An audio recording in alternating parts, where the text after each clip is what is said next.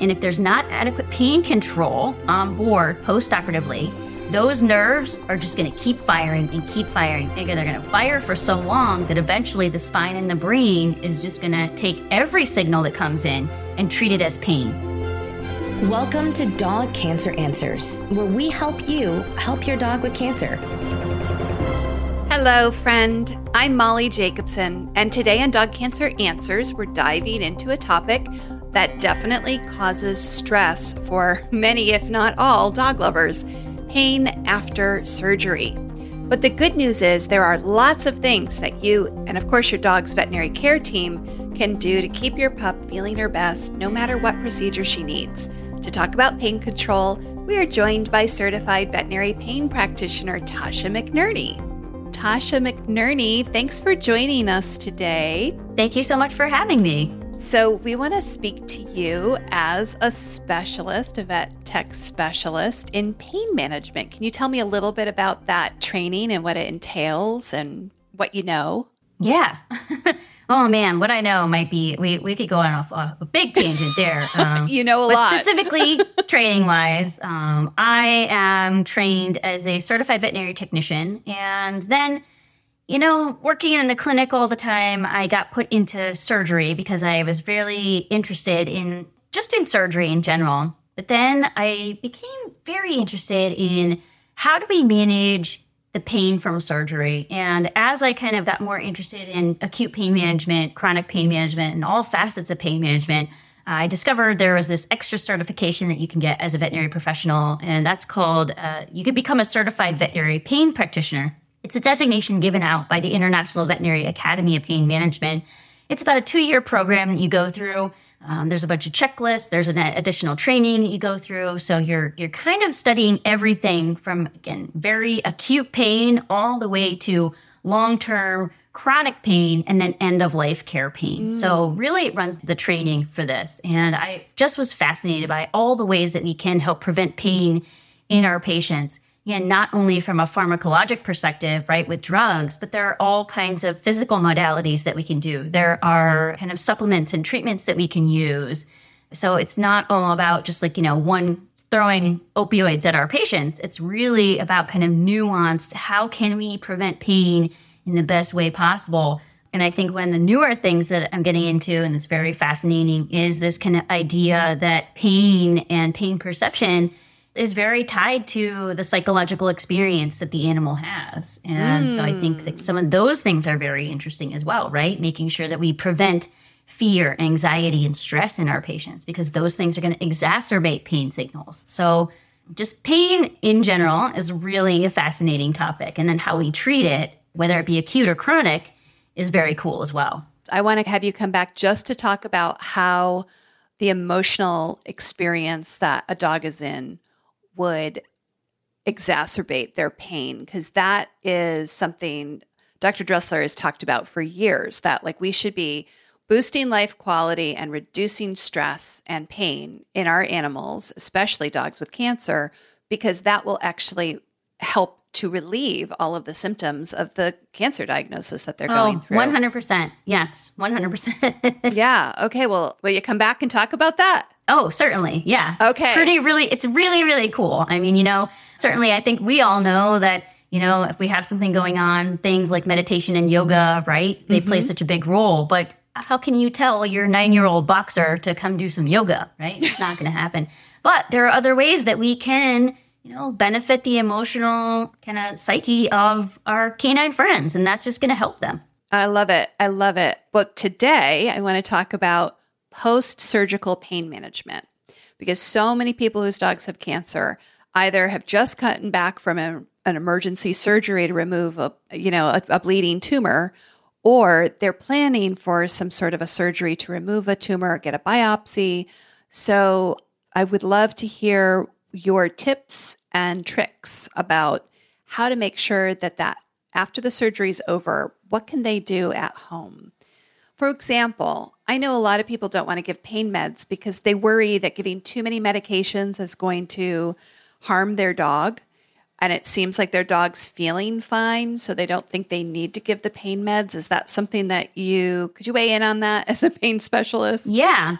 So we do see that a lot. And so commonly when I do recheck phone calls for people and I ask them about the pain control, one of the more common things I hear is, oh, we stopped giving that because he seemed like he was back to normal.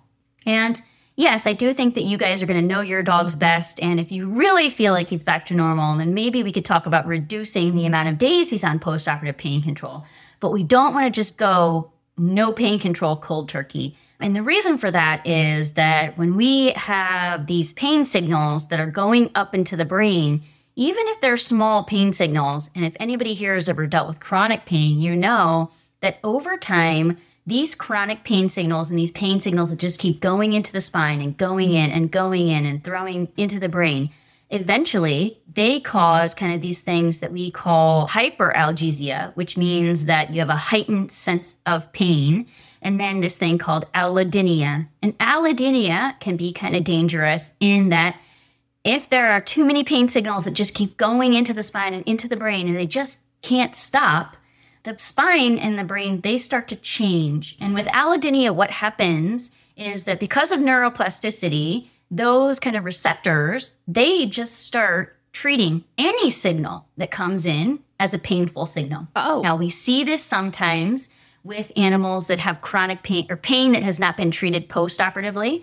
One of the things that I can remember is when I was in my training for a CVPP, we have to write up these case reports. One of the case reports I wrote up was a cat that came into us, and she was in for a pain consult. And it was because the owner had noticed that the cat's demeanor had changed. Now, we know that, again, chronic pain or pain that just keeps coming in to flood the brain is going to cause these changes in personality. You see it with people, we see it with animals. People who are in chronic pain, right? They're just more reactive, they're tense, they're on edge. The same thing happens with our veterinary patients as well. So this cat had come in, we did an evaluation, and the owner, one thing that they said during the exam that really stuck with me and was kind of a light bulb moment was they said, I wish we had never got her declawed. Ding, ding, ding. Mm-hmm. Now, when we go back and we look at the record, again, whatever you feel about declawing, right, we don't need to talk about that. Right. Because I have some feelings about it. First of all, it's about dog cancer. And secondly, that's not it's a can of worms. Right. Yeah. Right. But when we look at animals who may have had an amputation, which a declaw procedure is an amputation. Right. Whether it be a digit amputation or a tail amputation, anytime there's an amputation, that is a lot of nerves that are severed, right? And if there's not adequate pain control on board postoperatively, those nerves are just going to keep firing and keep firing. And they're going to fire for so long that eventually the spine and the brain is just going to take every signal that comes in and treat it as pain. Oh, wow. So by the time that animal got into us, when we touch the animal, just touching the animal's skin causes the animal to react and cower and hiss and be upset. That's because, again, that spine is now thinking that this signal coming in is a painful signal. We see this a lot in Cocker Spaniels that have chronic ear infections, right? That pain just keeps coming and they're not getting any relief. So then when you go to pet the dog in its belly, it reacts and it bites because it's just interpreting all signals as painful signals. So we want to make sure that post-operatively you are giving the drugs that are assigned to you by your veterinarian. If you feel like your patient or your pet really is back to normal, you're able to touch the incision and the animal doesn't get upset with you, is back to walking around normally, and it's been maybe at least over 3 days from the procedure, then you can have a conversation with your veterinarian about maybe tapering off the dose. But if you're talking about that first 72-hour window after surgery, it is very, very important that we have these pain control modalities and these drugs in place in the body because we don't want to set up kind of this chronic pain or wind-up pain that we call it from even happening. Wow. I'm having light bulb moment after light bulb moment about dogs in my own life whose personalities changed. And I'm thinking, I think I know why Rue kind of changed a little bit. Like I can trace it back. That's very, very helpful. So I know one of the reasons that people don't like to give the pain meds is in part because they seem to sedate the dog a little bit. They're worried about the fact their dog has cancer. They're already worried. The dog has a surgery. That's scary. The dog's awake now, and I want him to be better. I want him to be walking. I want him to be eating. I want him to be, playing again. And the pain meds seem to keep them down. So you're saying, that's right, they need that downtime for 72 hours at least. That's right. They do need that downtime. And so even though I really want my dog to be up and bouncing, and if they seem to want to be up and bounce, I want to get them up and bounce because that'll make me feel better, like they're feeling better. It's not worth the risk. Correct. It's not worth the risk. Oh. And I think that this is one of those things that we have to look at. Yes, I want my dog to be up and back to normal and eating and jumping up onto my bed again. Yeah. But that's what I want. That's not what's best for the dog.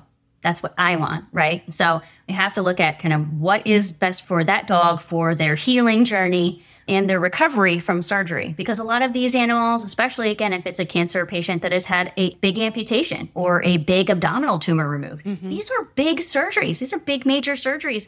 If you yourself had a limb amputation or an abdominal surgery, I've had an abdominal surgery. And I remember one day, maybe 2 days after leaving the hospital, being like, oh, I feel great. I'm going to take this laundry downstairs, right? I felt great. Let me tell you, by that evening, oh my gosh, deep in my guts, I could feel that was not the right move. And I should not have done all those stairs carrying a load of laundry. That was not the right move. Right. And it could set you back in your healing. 100%. Yes. So we want to make sure, again, that not only are our patients getting the pain control that they need, because we want to make sure that everything stays right as far as our pain fibers go, right? Our A fibers, our C fibers going into the spinal cord and the brain, but also, especially if they've had an abdominal procedure or any kind of procedure that has cut through layers of skin and muscle, etc., it's very important that they are a little bit sedate because they need to keep calm. They need to keep quiet. We don't want them popping any stitches open. Again, pain control is usually my foremost. I don't want them feeling any pain, but I also don't want them feeling so good that they're running around the yard chasing after a ball, and then they have to come in and see me because guess what? They popped a bunch of stitches open. Now we're setting back our healing, all of that. Right. And so sometimes I know doctors will, or veterinarians will prescribe pain medications preemptively before a surgery happens. Is that part of this, making sure that that's so fascinating that nerves fire, and the brain starts to think, okay, everything hurts. Yes. Basically. Yeah. Yes. So is that part of it, why you should give those pain meds before surgery as well? Yeah, so it goes into this thing. We don't need to get too in depth, but if anybody is interested, they can read up on something called gate control theory, right? And that's the way that these signals go into your brain. If we can get some pain control on board ahead of time, we're just going to increase the threshold that it's going to take for pain to really get severe enough that the body is noticing it, right? So ultimately, if I can give you a little bit of, say, an opioid before I did an incision, right? Or for instance, the doctor is going to give you a bunch of local anesthetic before he takes that tooth out. We want to make sure that we are controlling those pain signals and kind of keeping that threshold for pain high before we get in and we cause kind of that incident during surgery. Because surgery hurts. Like, bottom line, like, yes. Right. Like, no matter what kind of surgery it is, it's hurting you. No matter what kind of surgery it is, no matter what kind of animal you have, again, we have almost the same physiology as dogs. So if we had an abdominal procedure, cutting through skin, muscle, etc., we know that hurts us. If we do the same thing to our canine friends, we know that they are going to have the similar level of pain, and they need to have their pain treated similarly to us. That's why if you went into the hospital, you would get doses of opioids. When your canine comes into the hospital to see me before a surgery and after a surgery, it's going to get doses of opioids. Okay, because it's the same. Can we assume that? Can we assume that in general, hey, if this was happening to me, that would cause me pain. It's happening to my dog, probably causing them pain. Yes, we can assume that it's causing a pain. And where we kind of have people say, well, are you sure? It's because most of these animals, right, even dogs, and especially really small dogs, they're still a prey species. So if we think about the animal kingdom, and certainly if we go way, way back and look at wolves, yes, they don't have a lot of natural predators, but they still, out in the wild, have this instinct that it's going to be best for them to hide any kind of pain that they have. That's why a dog could have, you guys have probably seen it. You might have an animal that doesn't express that they have a lot of pain, but maybe has a huge abdominal tumor growing. It's not in that animal's best interest to show signs of pain, because that is a weakness. Then you're, kind of culled from the herd, etc. So they have this innate kind of drive to not overly show us pain. That's why when we see things like the animal limping or toe touching on a back leg and not willing to put weight on it, when we see that our Labrador goes from always eating breakfast to kind of like laying at the bottom of the stairs, doesn't want to move, not interested in food, if it's gotten that bad, there's something going on. We need to investigate it. We need to investigate what's going on pain-wise with that animal. And, having a veterinary consult is the best thing at that point. What other signs of pain should people be on the lookout for at home? So there's all kinds of different things, and certainly it does vary from canine to feline, but one of the biggest things is their eating habits. So usually if there's a big change in eating habits, that usually will tip me off. Now, again, I'm a veterinary professional, so if I have a dog that change in eating habits, the first thing I'm doing, right, is like looking at their gum color, feeling their abdomen. Do they react to me touching their abdomen? If they're kind of tender in their abdomen, guess what? We're going to get an ultrasound. But that's something I can do as a layperson. I can touch my dog's belly and see if they react. Certainly. Yeah. So if you notice your pet is not eating, especially if they are not eating, and then you notice they have a pale gum color, you touch their abdomen and they wince or they react, that one needs to see a veterinarian. We need to get that checked out, right? But things like if they normally sleep in bed with you and they usually jump up into the bed and all of a sudden or over time, you know what, they're not sleeping in bed with you anymore because they just don't want to jump up into the bed. If they're having kind of back pain or any orthopedic pain, they're going to be less likely to go up and down the stairs. They're going to be less likely to jump up in bed with you. Certainly if we have certain breeds that are again, more predisposed to kind of orthopedic conditions than others, but if you notice that they just don't want to go on their walks. They're not finding kind of joy in what they did before. They're not chasing after that ball like they did before, especially for dogs that used to be heavy chewers at one point. If they get away from the rawhide, they don't want to chew anymore. And that can be a sign that they're having some kind of oral or dental pain. So kind of like watching their clues, and you guys know best as their owners, you're with them all the time. So if you call me up and you say, hey, he's not eating, there's something going on, there's something wrong, we trust that and we want to investigate that further. Yeah. And it strikes me that like if I have a dental problem, I don't want to chew on that side of my mouth. Same would be true for my dog. Yes. If I have trouble, like if I sprained my ankle, I don't want to go for a walk. Same for my dog. Like the cause might be different, but there's something wrong. You can really tell from their behavior because they don't speak English and they're not really vocal because of that prey instinct you talked about earlier. Yeah. Okay. That's very helpful. Are there any special considerations for pain management in cancer patients you want to mention?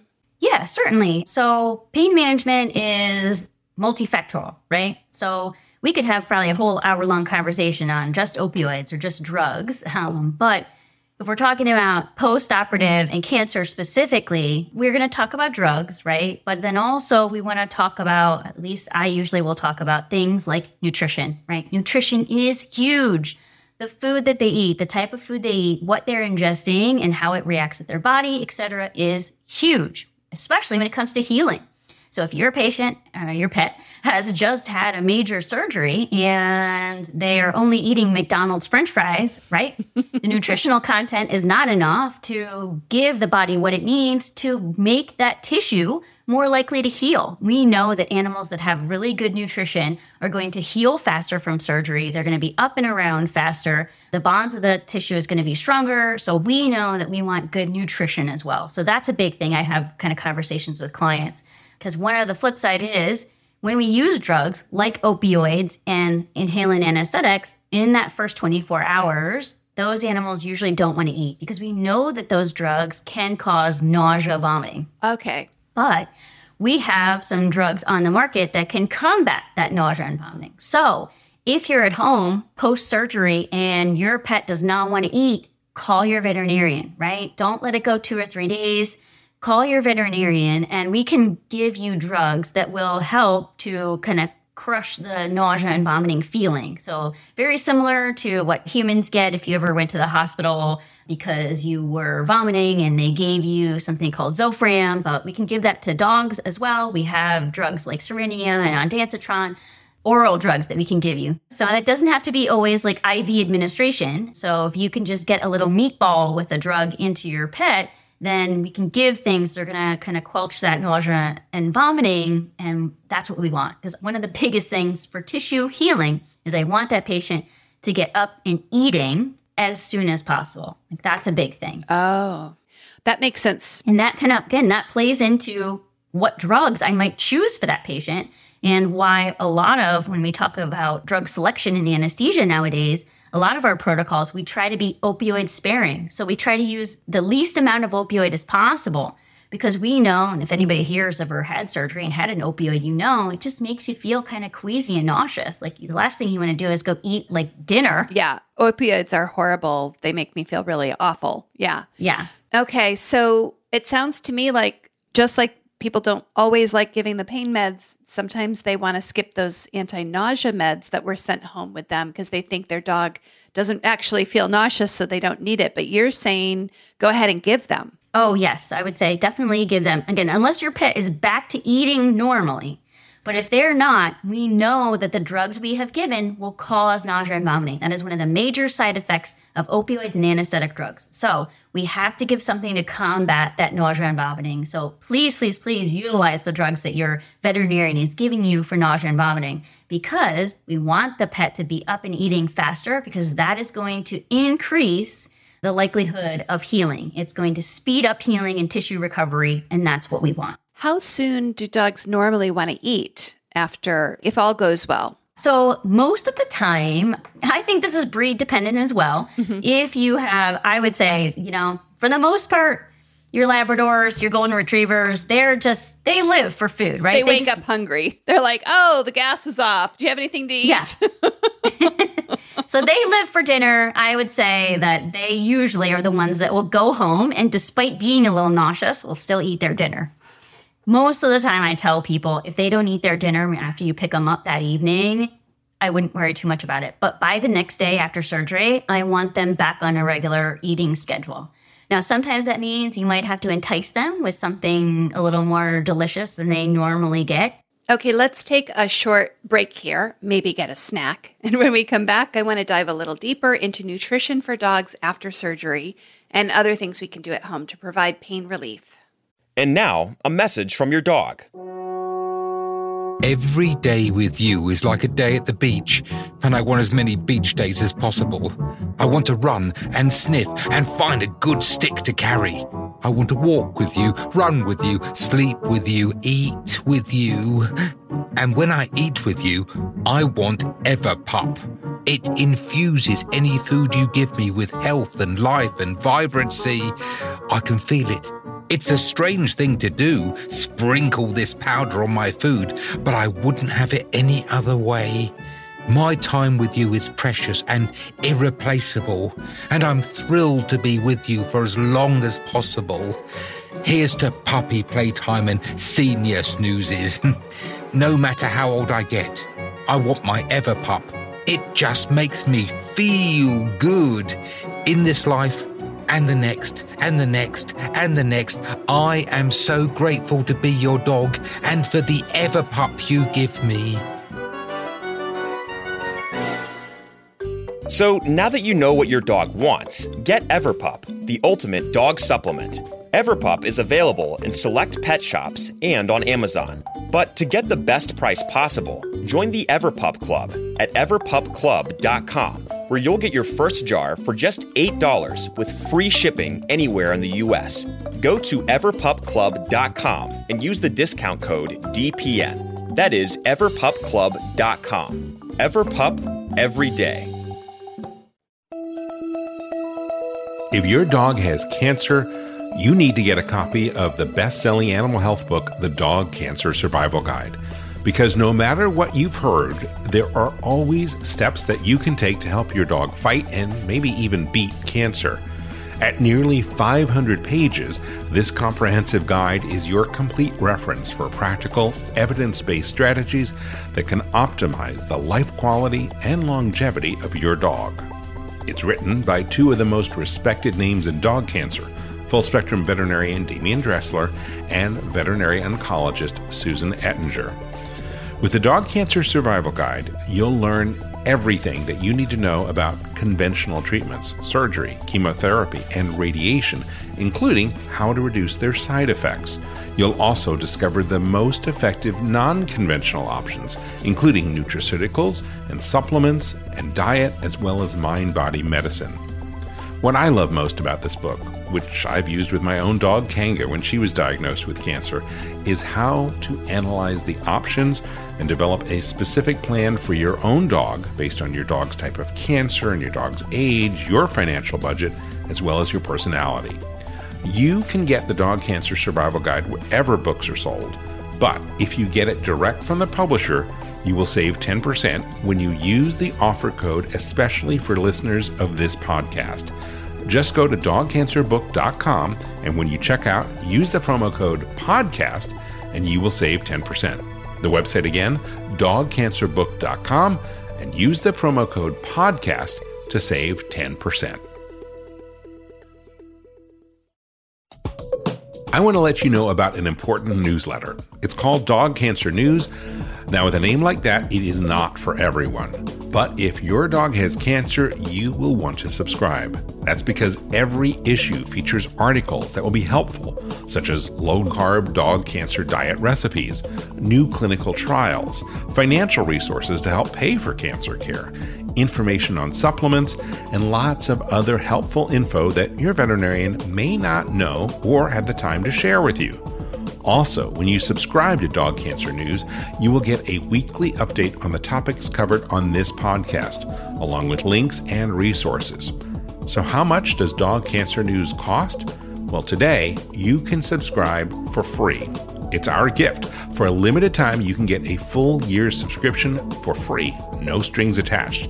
Just go to this website to sign up for the newsletter now, dogcancernews.com. It takes less than 10 seconds to subscribe, and it is totally free. Do it now at dogcancernews.com.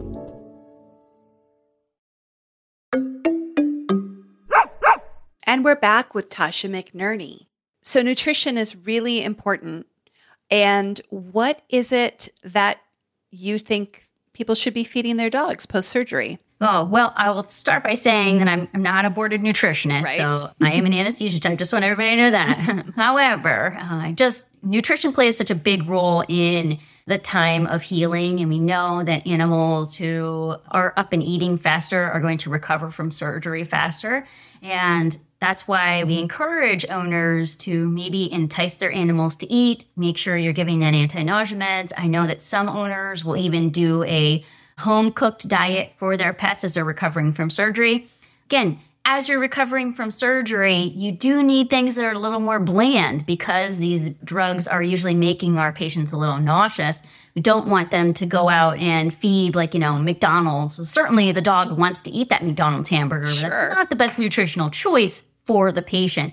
So sometimes we'll have our clients make food for the pets when they go home. And that usually consists of boiling ground beef or boiling something like ground turkey or chicken, and then adding in cooked white rice or brown rice to it. So just a simple chicken and rice diet is bland enough that it's not going to cause any GI upset, which is, again, we don't want to cause any GI upset by adding things that are loaded with fats and seasonings and salt, and as in like our human diet would be. And I know some people will even add in some things into the diet, like blueberries are a really big one because they're nice antioxidants, right?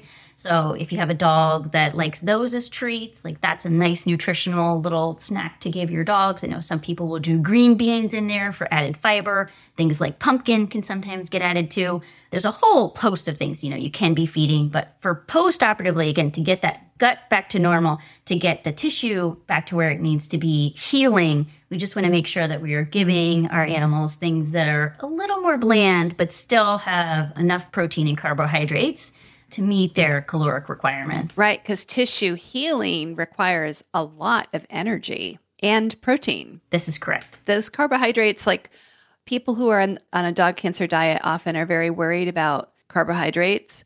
This is not the thing to worry about when you're trying to heal from surgery because the dog needs that energy, correct? It needs that energy. Yep. So again, after we're completely healed, we can get back onto our maybe higher protein, lower carbohydrate diet. But, that first kind of 3 to 5 days after surgery is really pivotal for tissue healing. And we want to make sure that the animal is eating, we're giving them their pain medication. And again, then we're talking with our veterinarian about any possible at-home rehabilitation exercises we could be doing, or even rehabilitation exercises that you want to take the dog in to have done as well to help promote healing. Yeah, let's talk about that. Let's talk about other things that we can do, either other treatments that we can get from veterinarians or other practitioners, and then things we can do at home to help our dogs manage their pain after surgery. Yeah, so it depends on what they've had done. I mean, certainly if the pet has had a major abdominal procedure, there's not as many physical therapy modalities that we're going to do with that. But if they maybe have had maybe a orthopedic procedure or an amputation, or if they had any kind of spinal procedure, there are some different modalities that we can do.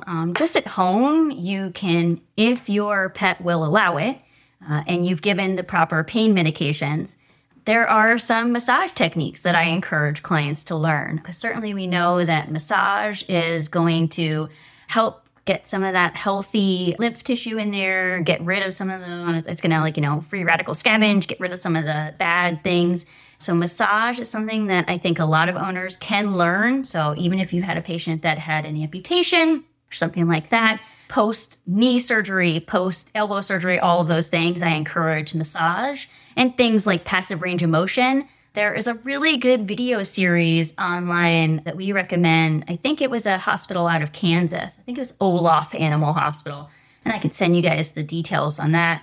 But they have a passive range of motion series that basically teaches people how to do passive range of motion on their animals at home. And these are things that just take like 3 minutes. It's a nice bonding experience with your pet. Again, contributing to the emotional health of your pet. And also good for us as caregivers, right? We feel good about doing something like massage or passive range of motion. Mm-hmm. And again, these are things that don't involve drugs. So again, it's not always about drugs when it comes to pain management. It really is about this multimodal, different layered therapy to make sure that we're providing the best experience for the patient post-operatively. And this is something that you've been trained in. I mean, at the top of the show, you talked about your training, but I just want to reinforce this, that the current best practices in pain management are not just about drugs. They're about all of these other things that we don't necessarily think of as pain management techniques, but massage, acupuncture, these things are being considered as real tools to fight pain. Oh, 100%. Things like cryotherapy is a big one as well, where, just simply at home, you with your pet, if it's post-surgical on the incision, you can do cryotherapy or ice pack therapy to help relieve inflammation, right? Doesn't involve drugs, but it's going to make that patient feel better. Again, things like massage, things like, now you'd have to go into your veterinarian, but we have low-level laser therapy. Again, non-pharmacological, but it's going to help reduce inflammation in that area. Now, what I will say is, usually if we're doing laser therapy, we are not doing it over an area where a tumor has specifically been removed. Okay, right. So you have to be very careful with that. So just a kind of note for listeners, if your veterinarian recommends laser therapy, you want to clarify with them that this is in a different area, or at least not directly over an area that has had a tumor removal, because we don't want to. Laser therapy kind of like helps promote kind of that tissue healing and growth. We definitely don't want to promote any kind of cancer cells that may be lingering. Right. So are there tools that I can use at home, or do you have any rules of thumb for me when if I'm giving my dog ice pack therapy, how does that work? Yeah. So ice pack therapy is a really nice, easy one, especially if they've had some kind of amputation, or if they had, a tumor, maybe like a mast cell tumor removed from their side, and they have an incision area that has some inflammation. Certainly, they're going to be on their nonsteroidal, maybe anti-inflammatories to help kind of reduce the tissue inflammation. But things like cryotherapy are going to help reduce that tissue inflammation as well. And you can just go to any pharmacy near you and buy one of those gel packs that you put into the freezer. Sure. Buy one of those, the kind of rectangular or square ones. Yeah. And you put them into the freezer and you just put a washcloth over it, right? We don't want to ever put a cold pack directly in contact with the skin of our patient. So So we just want to put a washcloth or something in between, and then you want to put it on to the incision site. And we want at least 20 minutes of contact time. So it's kind of a nice time where we can sit with our patient and, sorry, your pet. Everybody's my patient, but they're your pets. Right. I get it. But we want to sit with our pet. We can have that on their incision, and then also, offering them a treat, right? Maybe this is the time that you're giving them some chunks of sweet potatoes or some blueberries or whatever their high value treat is. So you're giving them the treat, you're bonding with them while they get their cryotherapy. Again, it's emotionally really good for you and the pet. It's good for their inflammation. We're not layering in more drugs. It's a win for everybody. Yeah. And what else can we do at home that can really help our dogs? Yeah, so there's other things that we can do as well. I think a lot of it depends on how comfortable you as a pet owner feel. Again, you can do some massage techniques and get trained in those techniques. Mm-hmm. There are different hydrotherapy techniques that we can do as well. So again, if you work through this with your veterinarian, or even better, if you're working with a certified canine rehabilitation practitioner, mm-hmm. they can give you some exercises that you can do. And certainly for some small breed dogs, we just have owners maybe fill up the bathtub to a certain height and then have the animals walk in water. And that helps get the joints going. It helps provide, again, some physical therapy and some resistance therapy to the pets, things that the owners can do at home, more bonding with them. And again, all these things that we can layer in, right, are going to make our pets feel better and reduce the amount of overall drugs that we need to use, right? Right. Just like in anesthesia, in pain management, it's very much the same. If I can layer in different modalities, then I don't have to use just one whopping dose of one drug. I can use a little bit of a drug together with a little bit of physical therapy, together with a little bit of cryotherapy, maybe massage, maybe even go as far as getting some acupuncture at the local veterinary clinic. All of these things together are going to contribute to the healing of the pet. How do you know when the post-surgery pain is pretty much gone? So if your clinician has kind of talked with you about different pain scoring and different ways that you can pain score, that's a good way to go. I do encourage, if anybody is interested in learning how their pets feel or perceive pain or some signs of pain, the International Veterinary Academy of Pain Management, which is found at ivapm.org. So that website has a whole section for pet parents on ways to evaluate pain, signs and things to look for based on certain disease processes. So if you feel like your pet is back to normal and they're eating normally, again, you can touch that incision without them whimpering, or you basically want to be able to touch the incision without them having a big reaction. Okay. And if they're back to normal and you feel like, hey, I still have 10 days worth of this pain medication left, but I can palpate the incision. He's back to eating normally. It's already been 10 days. Talk with your clinician. Like, we usually will send home more pain management than maybe is necessary because every patient is so different. We might have some dogs that bounce back after 5 days, but we might have some, especially if they've had a thoracotomy or something that is considered really painful, that really take like up to 2 weeks to really get back to normal. Can you talk a little bit about what surgeries kind of hurt more than others or have more postoperative pain than others? You just mentioned thoracotomy. Explain that a little bit. Yeah. So if we look at kind of level of pain anticipated, anything that, like, let's say we're taking off a lipoma or a fatty tumor on the skin, those lipomas usually don't go down into the muscle, and they certainly don't go down further. So when we take off tumors like that, we're usually just cutting through skin. And a skin incision or a simple skin incision is considered much less painful than if we were doing something like an abdominal tumor, where now we have to cut through skin and fat and muscle and abdominal fascia, right? All of these layers are going to be innervated, right? And that's just more nerve endings that we are kind of assaulting with the surgery, and the inflammation that we're creating is even more. So certainly a small skin thing is going to be treated differently pain management wise than a deep abdominal procedure. Mm-hmm. Also, I think that people forget that if we have a patient that maybe has a tumor associated with its jaw and we need to take out a section of jaw and multiple teeth, think about yourself if you've ever had a tooth extracted or if you've ever had a root canal or something like that. These things hurt. So that is kind of the level of pain that we're dealing with when we do oral procedures as well.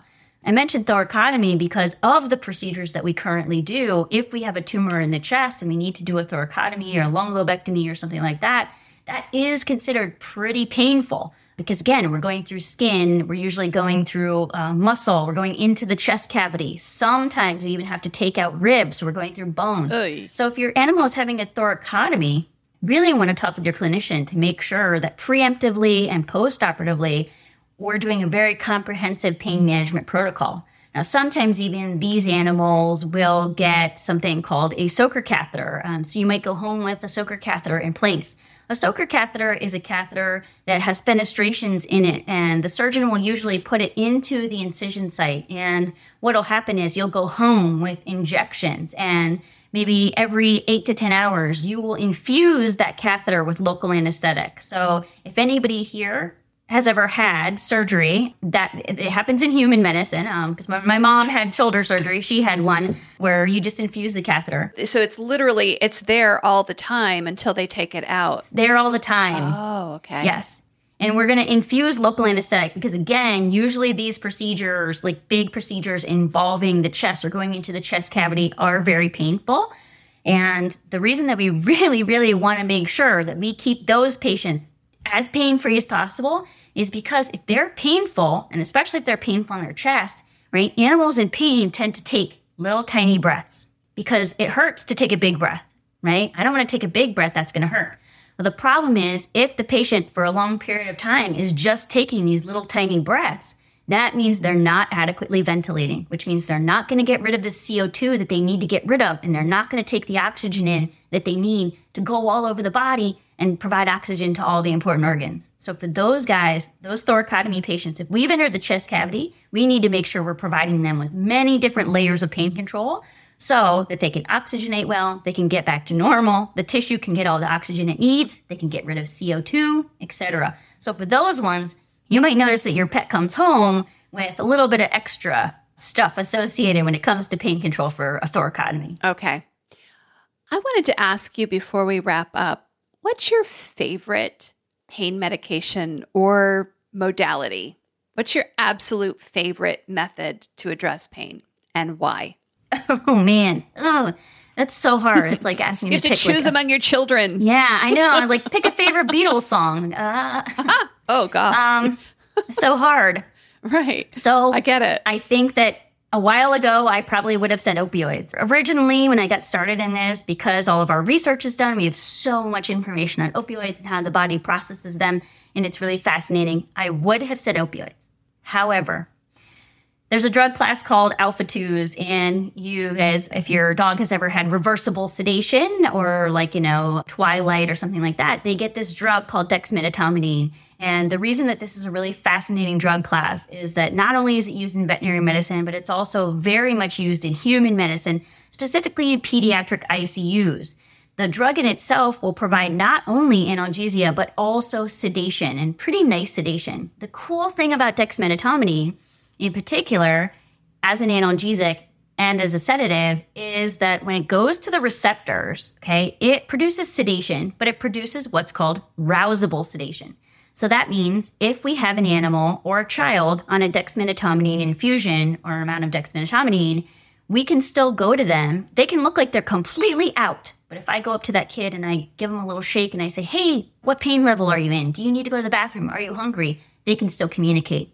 And it's the same with our canine patients, right? They can look like they're completely out. But if I need to rouse them to get up to go to the bathroom or to walk over here, they're still able to do that. So it's providing analgesia and sedation, but still rousable analgesia and sedation, which I think is really fascinating. And then again, the flip side is it has a reversal agent. So the lovely scientists that came up with dexmedetomidine also realized that they could form this other drug that goes and sits at that receptor and basically antagonizes and completely reverses the effects of the dexmedetomidine. So it's a fascinating drug. I think it's just amazing, not only from a pain management aspect and a sedative aspect. I literally have it tattooed on my body because I think it is one of the most fascinating drug classes there is. That's really interesting. So just so I'm clear, when they reverse the effects, they're giving an antagonist, which is a drug that reverses it, that blocks it. Yes. So it's a separate drug. Correct. But they've paired it with this so that you give the I can't pronounce that. What is it? What's the drug? Dexmedetomidine. Dexmedetomidine. I didn't say it right still. We say Dexmed. Dexmed. Okay, that's better. Yeah.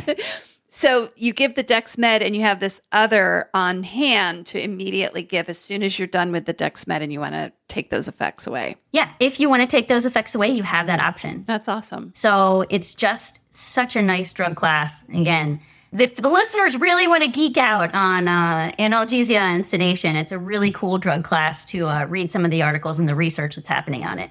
Well, that's fascinating. We'll include links to all of the things you've mentioned in the show notes for sure.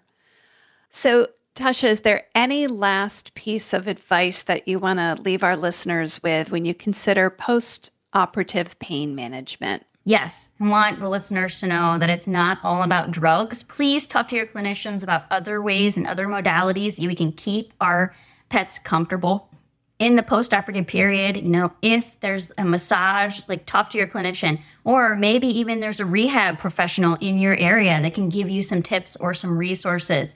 Again, these are things that you don't always just have to be giving more opioids or more drugs and more drugs. There's so many different things that go into pain control that are not drugs. And I think that we as pet owners have the opportunity to provide them to our pets and to speed up recovery and just provide an overall better experience for them and for us. That's wonderful. Thank you so much for joining us today. I really appreciate you coming and sharing all of this amazing information, but also your insights as a specialist in the field who's helping so many dogs after surgery. Yeah, thanks so much for having me. And thank you, listener. We covered a lot of ground today, from why pain control after surgery is important in the first place to all of the different ways you can help your dog. I especially love that there are so many non-drug options. We're always looking for those so we can use medications for pain relief when they're most needed and then provide additional support with therapies like acupuncture, massage, or even a simple ice pack. Sometimes when you do more than one thing, they all add up to be more than the sum of their parts, and that's certainly the case, it seems, with pain control.